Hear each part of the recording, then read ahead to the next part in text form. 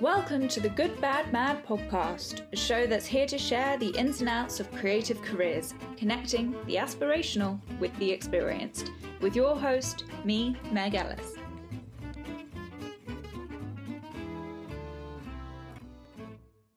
My guest for this episode is theatrical writer and director P. Burton Morgan of Meta Theatre. We talk about their journey into the arts, learning to write and direct theatre and musicals, and their upcoming original musical, The Rhythmics. Hope you enjoy. Morning. Morning. How are you doing, Poppy? I am good. I'm pretty tired, but I'm here. I get up at 5 at the moment, so I've been up for hours.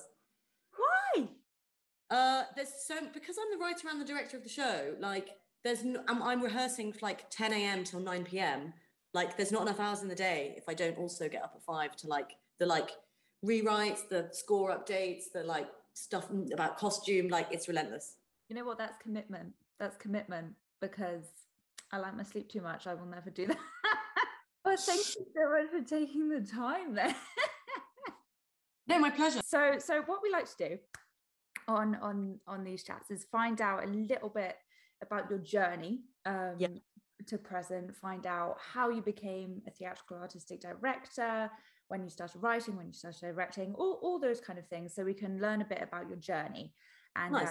History of me. Yes, basically, and kind of understand what were the good bits and what were the bad bits and what were the kind of mad crazy bits along the way. How does that sound? Sounds perfect. Yeah. So should we start right at the beginning? When did you kind of first get introduced to theatre and kind of start having that feeling of, oh, this is something I want to dedicate my life to?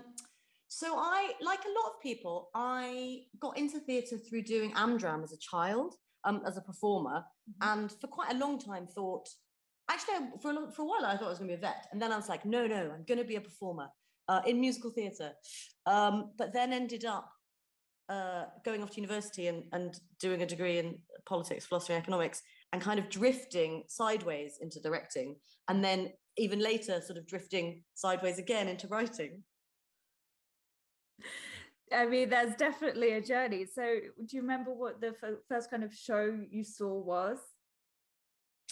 So, I mean, that would be a really good, it would be really good if there was a specific show that was like, this was my seminal show, but I don't think I had one, to be honest. I think we were really lucky, and at school we went on quite a few, I grew up in the West Country, and we went on quite a few theatre trips to a really wide range of stuff.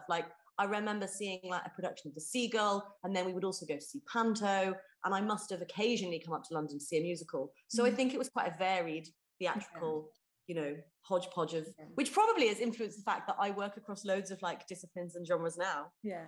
And did you have an artistic, creative family, or were you this odd little child who just popped up? I mean, I'm definitely an odd little child. But my family are quite musical. My dad plays a million instruments, and the show The Rhythmics is kind of loosely autobiographically based on me and my dad, but he has always played a lot of instruments, and my mum used to sing in an a cappella group, so sort of between them there was quite a lot of musical influences, but not really theatrical, much more sort of, he played in bands and he played in orchestras, and she was in this a cappella singing group, so the theatre thing just came from me.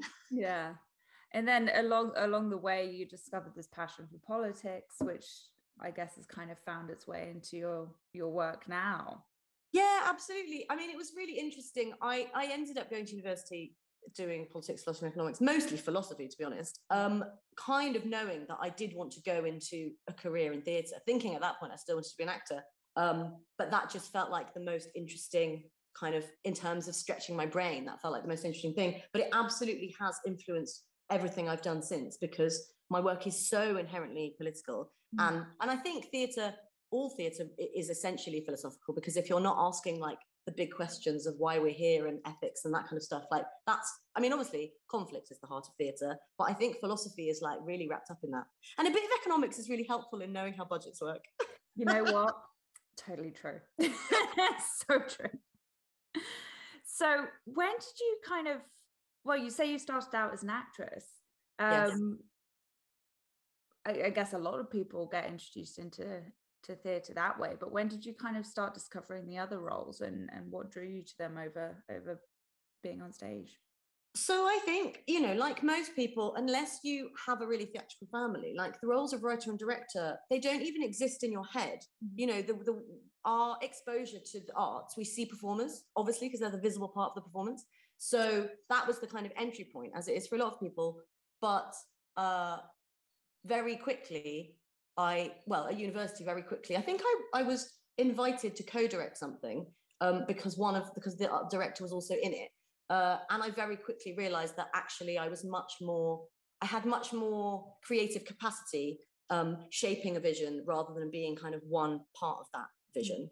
And therefore the move into writing was also a very natural progression, because in terms of creating a universe and shaping a universe, the writer's role, like that's where the thing is conceived. So for about 10 years, I absolutely was a writer, but because I was mostly doing adaptations and sort of sometimes quite physical devised things, I hadn't put myself in that box of writer, and I still thought I'm a director who, adapts this and that and devises this and that.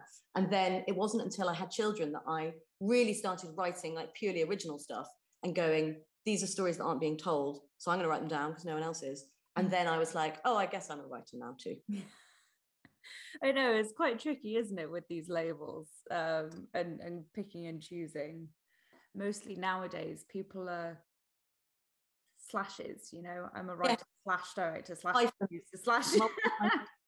Absolutely, yeah, absolutely. And I think that's really healthy, because of course we all contain multitudes. We all have skills across different things, and one day we wear one hat, one day we wear another hat, one day we wear 5 hats, and the hats fall off. It is so true. Sometimes it's just, it becomes a bit overwhelming. So what was that journey like, leaving uni and deciding you wanted to kind of pursue this? How did you start? So my theatre company, Meta Theatre, which I founded it at university with my then boyfriend, now husband. So that was 17 years ago. So we'd been together for a year, and then we set up Meta Theatre. I guess it must have been in our final year. And with that, naive idealism that political students have, we were like, yeah, we're going to change the world. And we're going to run our theatre company. But 17 years later, here we are, still doing it. So we must have done something right. Yeah. But so we left university, and essentially at that point, I say theatre company, it was, a name and a website, and probably at that point, not a very good website. And we just started making, we made that leap from making student theatre to making kind of fringe theatre in London. And then over time, got more adept at getting Arts Council funding and all that stuff, started touring. And so the work got bigger and longer and bigger budgets and more resource, and sort of has grown and grown over the last 17 years. But aside from that, running the company and writing and directing for that, we've both pursued freelance careers as well. So he's a designer, and he trained at Motley Design School before it closed down. So he has and continues to do a lot of work as a freelance set and lighting and video designer.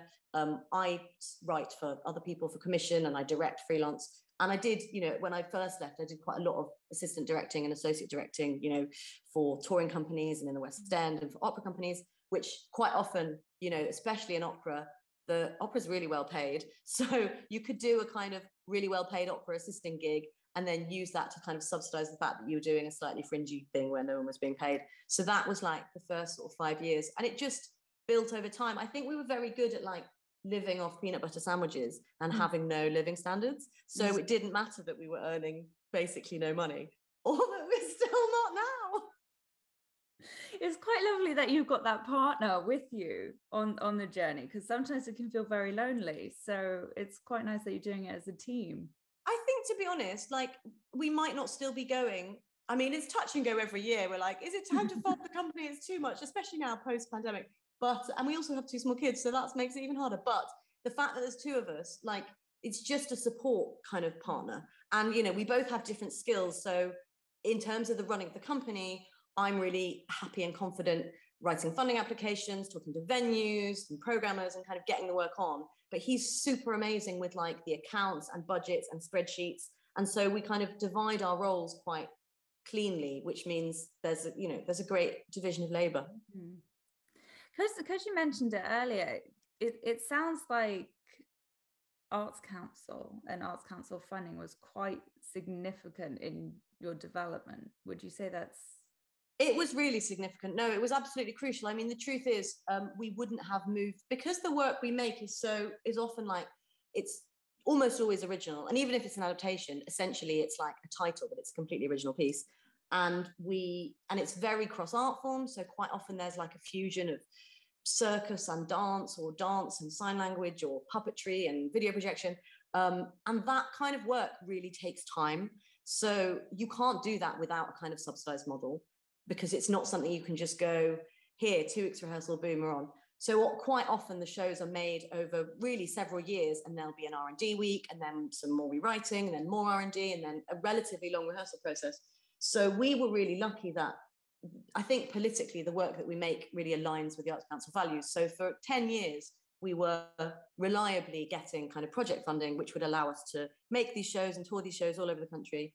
I mean, no shade on the Arts Council, but they haven't funded the Rhythmics, the thing we're doing now. And it's sort of destroying the company, because you can't make work of this scale with these production values without that level of subsidy. But I get the Arts Council are really stretched as well. So there's no easy answer to that. That's why every single year we're like, maybe it's time to fold the company. I get it. It is kind of the balancing scales for so many emerging writers and directors in the UK. It lives and dies on that Arts Council application. So it's interesting to hear you put it into words, however many years into running your company.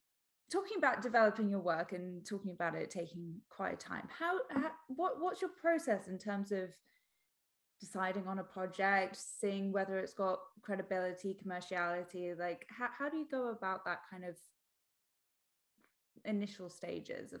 Oh, that's a great question. So I think the first thing is, I'm like horrendously prolific. Like for my writer friends who, take a long time over a project, they hate me because I'm generally, I'm working on maybe like 10 different scripts at a time. Mm-hmm. So at various different stages.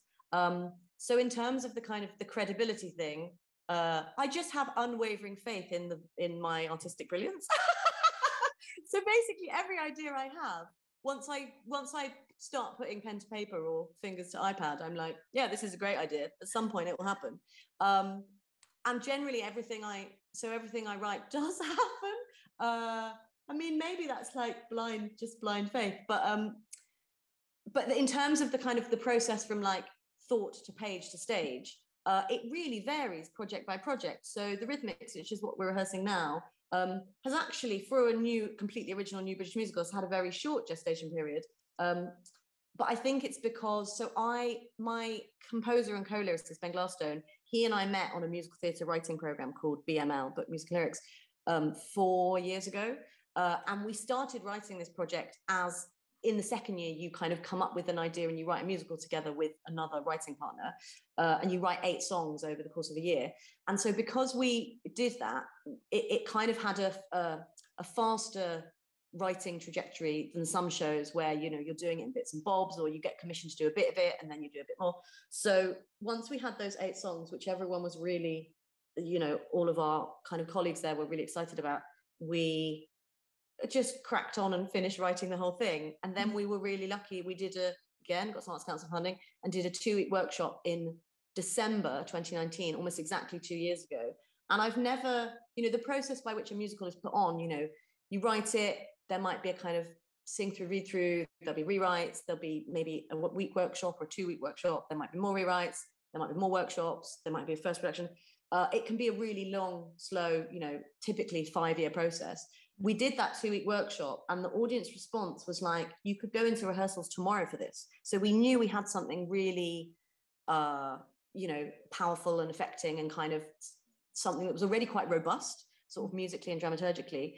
And at that stage, Katie Lipson came on board as kind of co-producer, and she could immediately see the kind of commercial potential of it, because it's got very strong, it feels a bit like Full Monty, Calendar Girls, those sort of classic British comedies that are about kind of community overcoming adversity, is the sort of heart of it.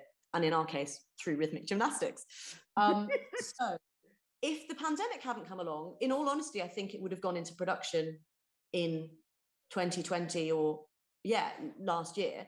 And there, so in a way, it was kind of production ready, which is why we kind of leapt at this chance to bring it to Southwark Playhouse this Christmas. When I think about other shows, you know, actually from starting to write it to first production, I think it will have been like 2.5, 3 years, which is really, really short. So I fully anticipate we'll put it in front of an audience and we'll probably go, oh, actually, we'll change this, this, and this. And maybe like next year it will tour and eventually it'll go to the West End. And of course, the show will kind of evolve and there'll be new iterations in that time. But we've just been really lucky that it's been quite plain sailing for this process. It's got some momentum behind it. Yeah. And also that Ben and I, you know, in between, Ben and I wrote a whole other show during lockdown, kind of digital musicals. So we've now collaborated quite a lot, which means that we really know each other's, you know, I've had a few shows where you get really far down the line with a collaborator and then you turn around and the composer's like, actually, I'm the wrong fit for this show. Or you're like, this music is the wrong fit for this show.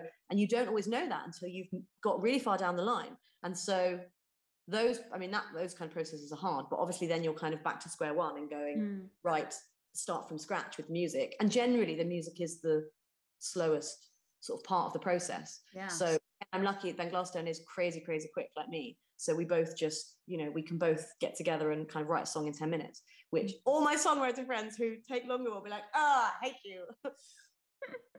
It sounds like you've almost got no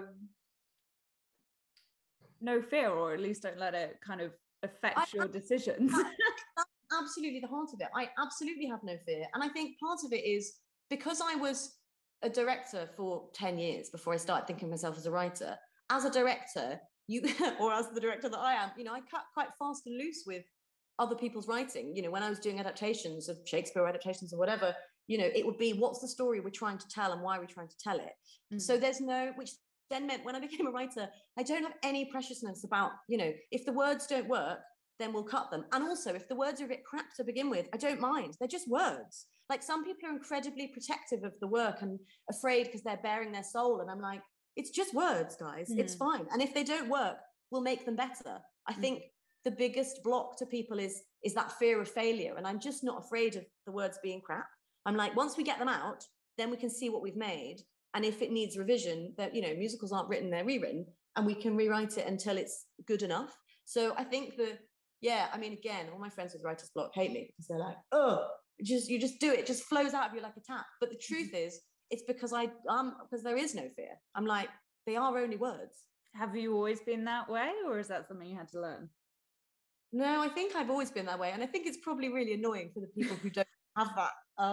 But, you know, it just means, I mean, I think it's essentially, any of that stuff about ego and kind of the self getting in the way is always going to be a barrier to creating great art. Like if you can get your ego out of the way, then, you know, you've already won the battle, as it were. So I think I try really hard to just go, what's the story? And again, because I came to writing, relatively speaking, later, it wasn't that I was at 18 thinking, I want to be a writer and I want to write this and da, da, da, da.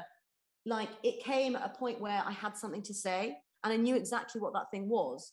So there wasn't really people who sit around going, oh, I want to be a writer. I'm like, what does that mean? Like either you have something to say and you know what it is and therefore just say it.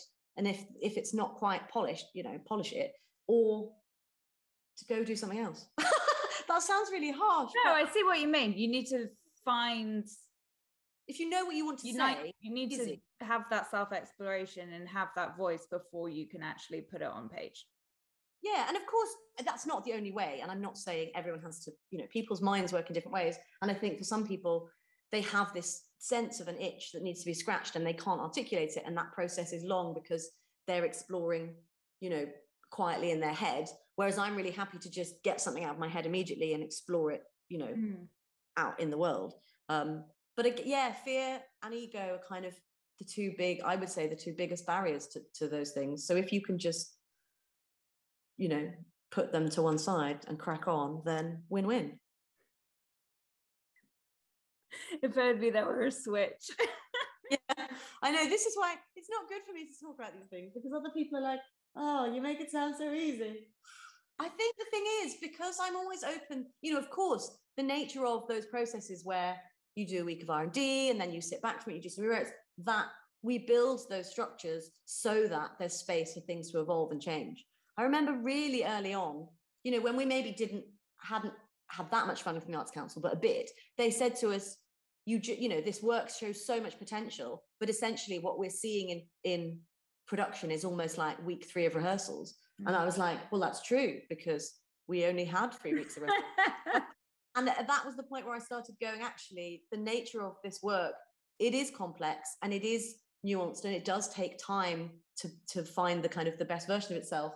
And so we kind of took them at their word. And from then on, we were like, okay, so we need 6 weeks of rehearsal. I mean, we don't have that right now, and I wish we did. But actually knowing, like, respecting your process and respecting it's going to take this long to get it to where it needs to be, is a, you know, I mean, of course, that requires a certain level of kind of confidence to say, actually, no, we need this level of resource, we need this level of time to achieve that. But I think if you have unwavering self-belief in the brilliance of your work, then you kind of just make that case, and sort of people go with it. I love it. So tell me about the rhythmics. When did that one start, and what possessed you to write about rhythmic gymnastics? So I love rhythmic gymnastics. I mean, in a way, of course, it's not really about rhythmic gymnastics. It's about a man learning to commit to being a father and to just commit generally in life. And so the rhythmic gymnastics is a vehicle through which for him to learn community and togetherness and trust and all of those really important values that, you know, the world could do with remembering right now. But also, I did gymnastics as a child, like many people, and the ribbons in rhythmic gymnastics, I put them into all of my shows one way or another. Like, we did Jungle Book and we used them for like the fire with Shere Khan.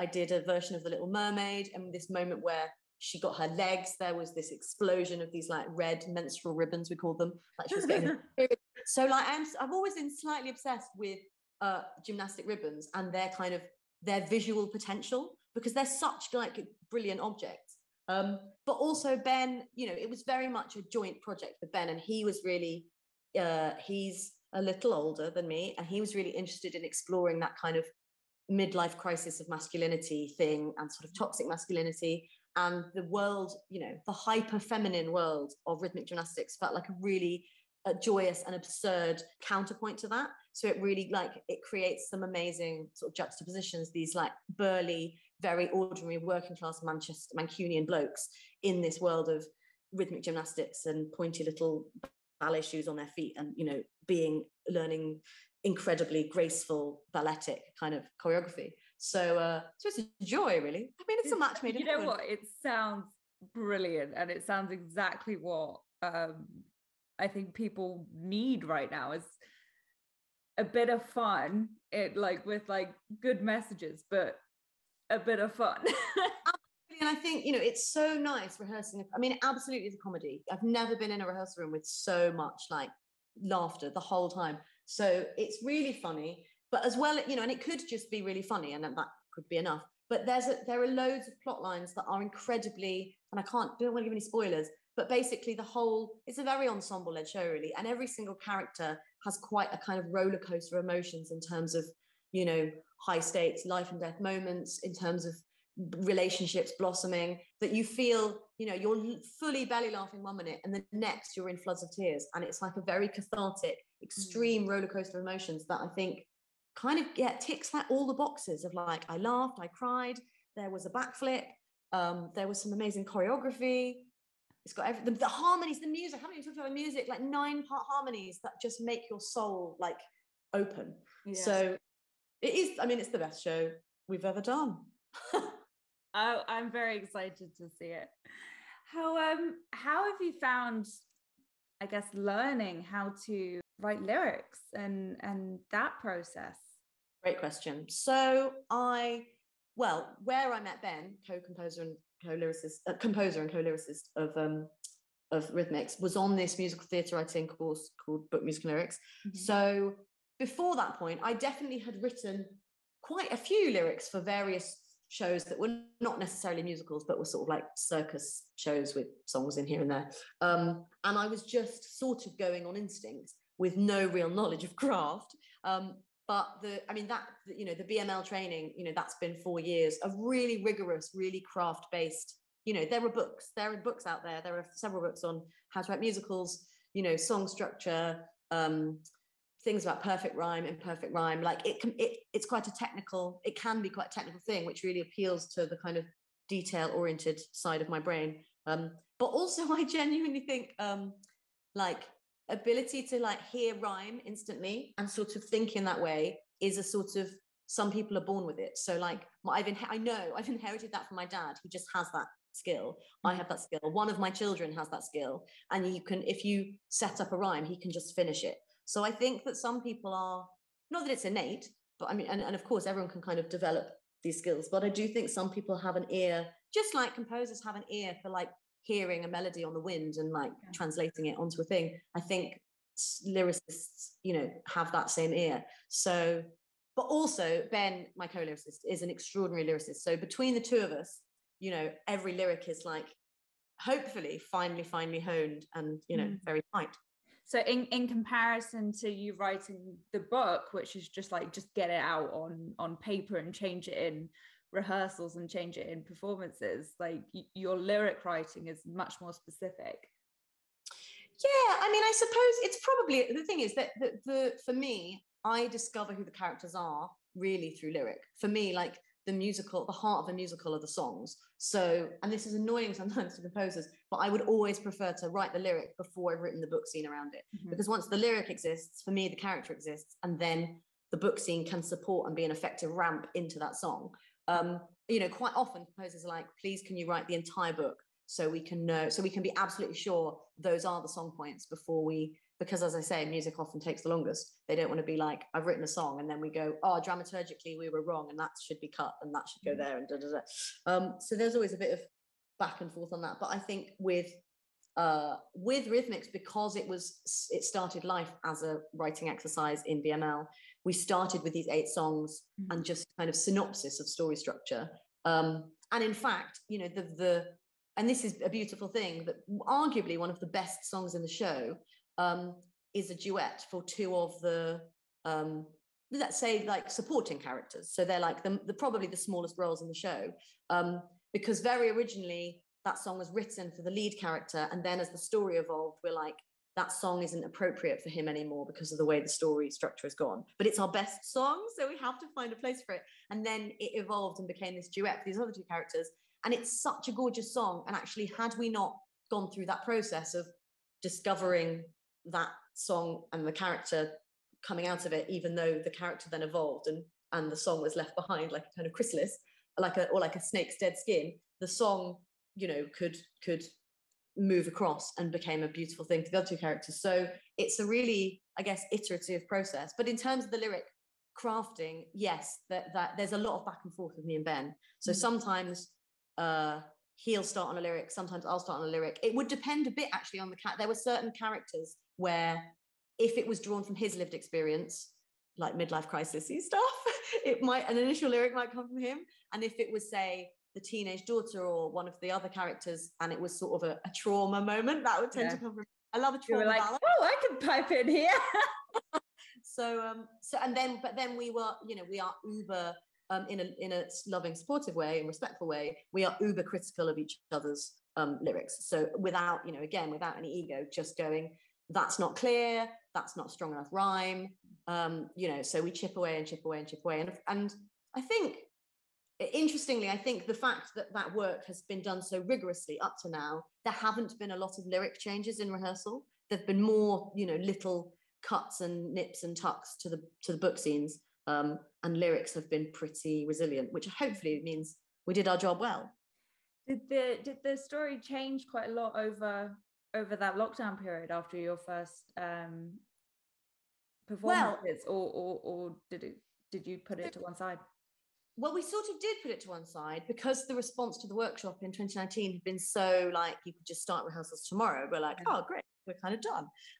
But interestingly, Katie, coming on board as co-producer, had a provocation to flesh out. So the 2 main characters are Graham, this slightly crap, hapless single dad, and then Silver, who later becomes Sylvia, his teenage daughter.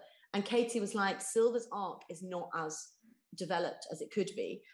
So actually, through lockdown, we wrote in an entirely new character that was a kind of best friend figure for Silver, which meant 2 brand new numbers. And they're like massive production numbers. They're the most ambitious numbers in the show.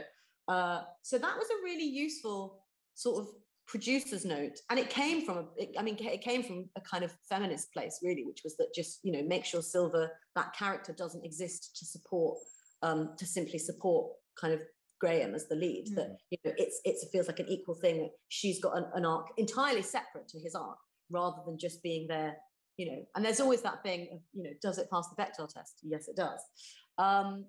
So I'm really glad that, you know, to have that provocation from her, because the show is much richer and also a kind of bigger spectacle because of it. So thanks for those notes, Katie.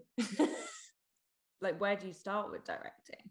So I'd say for the directing, it's incredibly structured. It's possibly over-structured. Okay. Because, so in a dream world where we'd have 6 weeks, there'd be a little bit more time for kind of play and exploration and, you know, throwing things up in the air. Given the complexity of the music and the choreography and the emotional tracks, there hasn't been as much time as I would normally like for that sort of work. But we still had the first day of rehearsals was just the 6 lads who were in the rhythmic gymnastics team, essentially a day of physical exploration, seeing what people's natural abilities were with the ribbons. There are some elements of set, these kind of little locker cubes that are in the space, and, you know, how we could use those in a kind of playful and imaginative way. And also just, you know, there's a really diverse range of abilities in the company in terms of physical impairments, in terms of age. So, you know, some people are doing backflips, some people, you know, are in their 60s, and everything in between. Obviously there are people in their 60s who can do backflips, probably, but not in this company. So there was also that very gentle exploration of, like, what are people's current limits physically, vocally, emotionally, in terms of where they can go to acting wise. And everyone was also learning a bit of sign language, because there's sign language incorporated into the choreography. So that they had one day of like exploratory play, and then from then on it was actually quite a rigid and rigorous, like, music calls, learning the music, choreography calls, learning choreo, staging. No one ever has enough time on the scenes. Everyone's like, can we do more time on the scenes? I'm like, no, the scenes are fine. We've got to make the numbers, you know, shine. But, you know, there is that thing of the book scenes are like a hyper naturalistic, gritty, realist play. So, you know, it's not sort of just smiles and backflips the whole. There's some really like heavy and, you know, quite traumatic emotional content in it. So you do have to give time and space for people to get to those places, and also make sure that the room feels really safe. And, you know, that like everyone's been traumatized by the last 2 years. So the last thing they need is a kind of revisiting, you're being asked to just pull out their like life trauma and like vomit it on stage. So I think, like, now more than ever, all directors, I think, have such a responsibility to make sure the space feels safe and like boundaried and all of that stuff. But no, it's very structured. And then, you know, and we're in week 4 now, so basically we're just getting into doing runs, doing working notes. We're having the zits tomorrow, so they'll sing it through with the band for the first time. So I'd love more time for like the discussion and the play and the kind of ideas at the edges of things. But the cast, I think I have tried to empower them to make as many offers as they feel able to make, you know, vocally, physically, choreographically. Sometimes it's like a bit much, and I'm like, okay, too many cooks, just let one person, you know. But I do like to foster a feeling of, it's in no way a devised show, but a feeling of, this is a completely original show. These actors are creating these characters for the first time, so they are going to put their stamps on them in terms of, you know, maybe this one has, and also bringing in their own lived experience. I've done a few little rewrites that one of the cast members has really visible psoriasis, and he was like, we could write that in, and that could be a thing about why he has a lot of digital online community because of his shame and da da da. So that's a really beautiful thing. You know, obviously in future iterations of the show, the cast won't always have those lived experiences, so I'll do little rewrite tweaks again. But I really like to it's so grounded in like real lives and ordinary people that as much as I can, I like to kind of rewrite stuff to fit the bodies that we have in the room and make it on those people. Again, I guess having worked a lot in circus and dance, where you make it on the bodies that you have, and embrace, like, accept the offer of this is this body and this is what it's capable of, and therefore that's true for the character. So no backflips for the 60-year-old this time round. Yeah. So talking about kind of responsibility to your creators, your artists, your individuals, how do you kind of go about that, rather, like, outside of just kind of keeping it in mind? Like, is there like certain practices that you have to follow? That is a great question.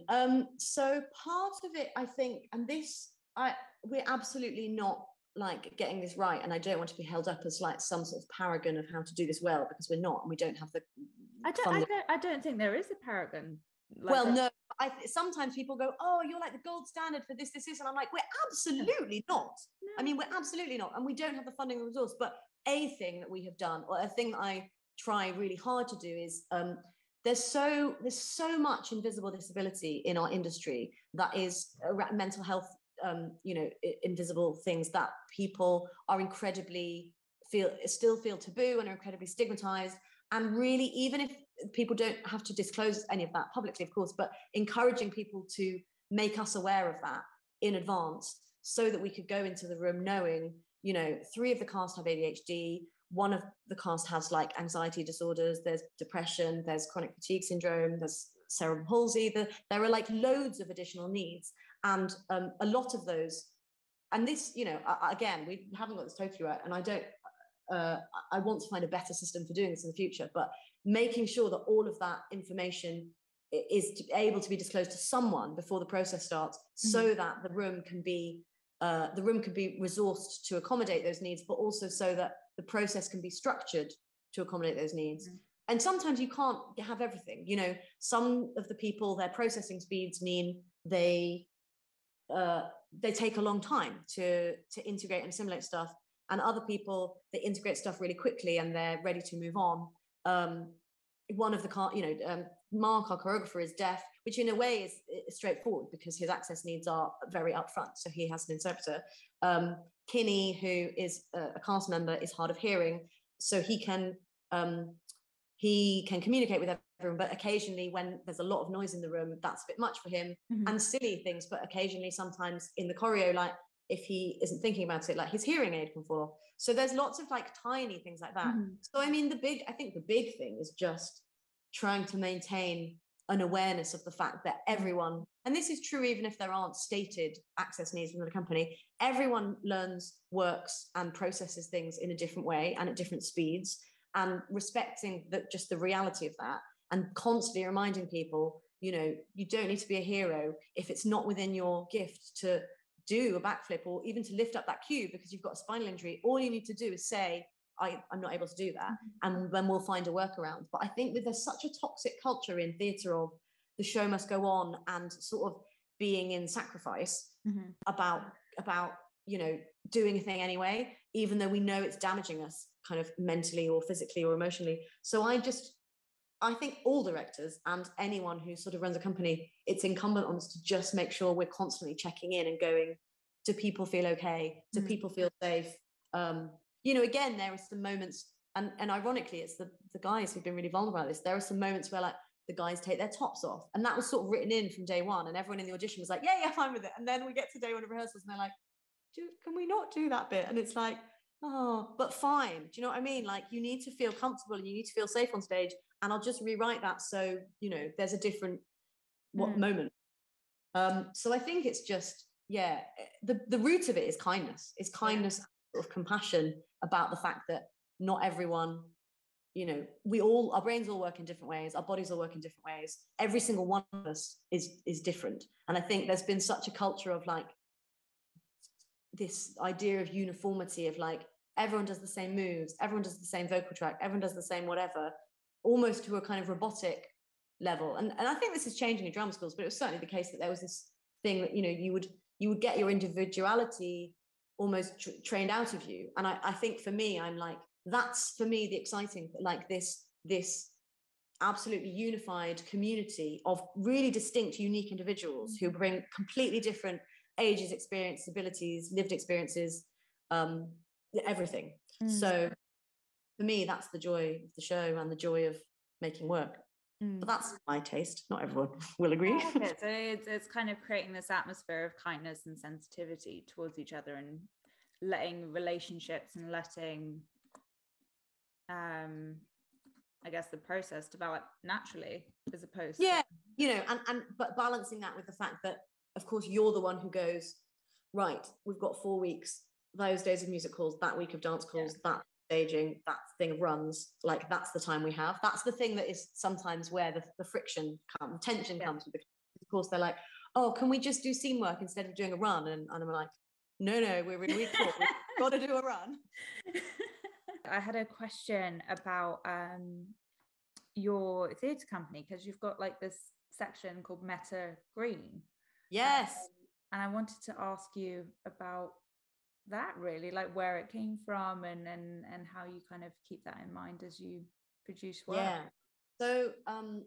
So my other half in life and in theatre, Will Reynolds, has been an environmental activist his whole life and sort of comes from a family of that. So that has always been a really big part of his practice. I think for everyone, that's much more in the forefront of our minds. So one of the projects we have in development is explicitly a kind of climate crisis musical, which hopefully may happen next year. TBC, watch this space. But we've just been working kind of harder to integrate those sustainability practices into everything we do. So the rhythmics is absolutely not about the climate crisis, but even that has a little bit of planet placement. So there'll be moments where the characters are perhaps uncharacteristically progressive in their environmental ideals. But the point, you know, every universe and reality I create on stage is slightly idealistic. And it's like, you know, this is a world where everyone is a bit more climate woke, and everyone is you know, and homophobia doesn't exist, and this doesn't exist, and it's sort of painting a, like, you know, people still have emotional trauma, but the world is a more compassionate, tolerant, you know, ethically engaged place. You just sort of write the world you want to see, to write it into existence. So there's that, but also backstage, almost every costume has been sourced like vintage or secondhand, and the same with props, and Will is the designer, and this is a huge responsibility on designers. You know, again, it's about ego. He's really happy to go, these things exist secondhand, so I will use those in the set rather than having building something from scratch. So that's kind of one part of it for this production, but also separate to that, he, like, it's his big passion, probably more than theatre. So in lockdown, one of the things we did was kind of set up Meta Green as an entirely like branch organization to Meta Theatre, and that exists to offer other organizations, arts organizations, or just general organizations, you know, advice on environmentally sustainable practices, carbon offsetting, you know, calculating your carbon footprint, all of those sorts of things, where basically environmental consultancy. So which is much more his thing. I mean, I'm here like parroting it, but you know, he's the expert on that. But so there are several companies, venues, touring companies who sort of come to him, and he can give them a bespoke, like, for what you do, you know, for a touring company, the big thing is going to be transport. For a venue, you know, there are going to be different issues about where they need to sort of do the work. So he sort of set that up as an entirely like separate, well, not separate, but tangential arm to what we're doing. Which I think is going to become sort of a much bigger part of what we do over the next few years. You know, if we are lucky enough to get, you know, National Portfolio Arts Council funding in the next round, then I think that kind of consultancy work will be an increasingly large part of our practice. What else can you kind of do and think about? Like, you've talked about like sustainably sourcing sets and costumes, but is there stuff you can do to kind of, I don't know, reduce electrical use? Yeah, absolutely. So I think you know, lighting equipment, and it's all heading this way anyway, but you know, using LEDs uses a lot less energy. At the end of this is an obvious one, but at the end of a run, I mean, I can't believe that this even still happens, but at the end of the run, you know, making sure that you put your set on Set Exchange, or you put it in storage and it goes on to have another life rather than going to a skip, is a sort of basic one. A massive thing is, and it's hard if you are not the venue, but if you are the venue, or you'll have a good relationship with the venue, working with them to encourage people to travel by public transport. So several regional theatres, they'll do like Green Wednesdays, where if you can show you came by bus, you get a cheaper ticket. And obviously that's less relevant in London because the majority of people travel by public transport, but it's about like and this is why there's a bit of planet placement in everything I write now, that it's about a culture. Like, I think one of the biggest impacts we can have as artists and theatre makers is shifting that culture change, so that you know, if you're reaching 2,000, 10,000, a million people with your show, and you give them the tools to make small changes in their life, or even you give them the tools to engage more at an activism level, and ultimately I think that's going to affect more change than making sure every single costume is secondhand or like. I think our capacity as artists is in changing the way people, or provoking people to change the way they think and feel. So someone comes to you and says, Poppy, I want to be in theatre, I want to be a writer, I want to be a director. What advice would you give them?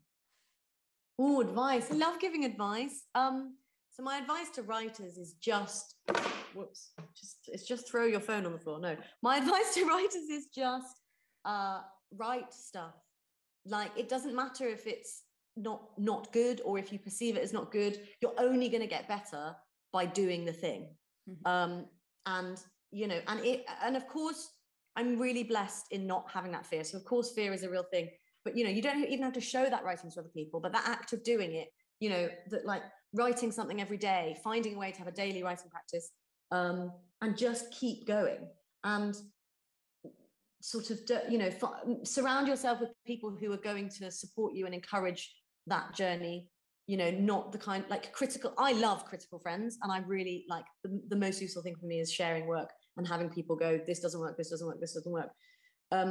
But you have to be relatively emotionally robust to receive that. So knowing, here's my supportive crew, they're going to tell me the things that are going to make me want to keep going. That's my tip for writers. My tip for directors is, in terms of breaking into this industry, I was really lucky. Well, I was really tenacious. So I researched the people whose work I liked, and I wrote to them by hand with a handwritten letter that I would post to like stage door on press night when I knew they would be there. And maybe things have changed, but it's hard to respond to a million emails. But if I get a handwritten letter, I'm like, someone has taken a lot of effort there. So I generally at least go to the trouble of meeting them. And even if I can't offer them an assisting directing job, I can point them in the direction of training, or I can point them in the direction of something. So I think, like, work out who your heroes are in the industry, and then try and find a way to make contact with them. But and keep the faith, because it's hard. It's harder than ever right now, and I really feel for that emerging generation, because no one has the capacity or the headspace to be supportive in the way that they maybe once were. But don't give up. Otherwise, we'll end up with an entire like missing generation of theatre makers, and that would be a shame. Yeah, no, I completely agree. It's the entire reason why we exist. But okay, so takeaways: don't let fear get in the way. Be kind, be compassionate, and well, just fucking go for it, really. Just fucking go for it. Yeah. Just remember, I think, you know, always in any situation, remember that the way that your brain works and the way that you process information will not necessarily be the same as someone else. So things might be quick and easy for you, but they might be slow and hard for someone else. Or they might be slow and easy for you and quick and hard for someone else. There'll be any combination. And just remembering that not everyone sees the world. No one can see the world through your eyes and with your brain. And that, again, it comes back to the compassion piece, but just, you know, we can always be, kindness is a muscle, and, you know, everyone can work that muscle and get, you know, match fit at kindness, and the world will be a better place for it. On that note, that was such a good closing line. It was such a good closing line. Poppy, thank you so much. It's been so lovely to chat with you and understand your brain. This was lovely. Bye. Bye, Poppy. Thank you. Thank you for listening to this episode of the Good Bad Mad podcast. Please subscribe to check out the next episode or leave a review if you liked it. You can find us on Instagram at goodbadmad or at goodbadmad.com for additional resources and information. See you next time.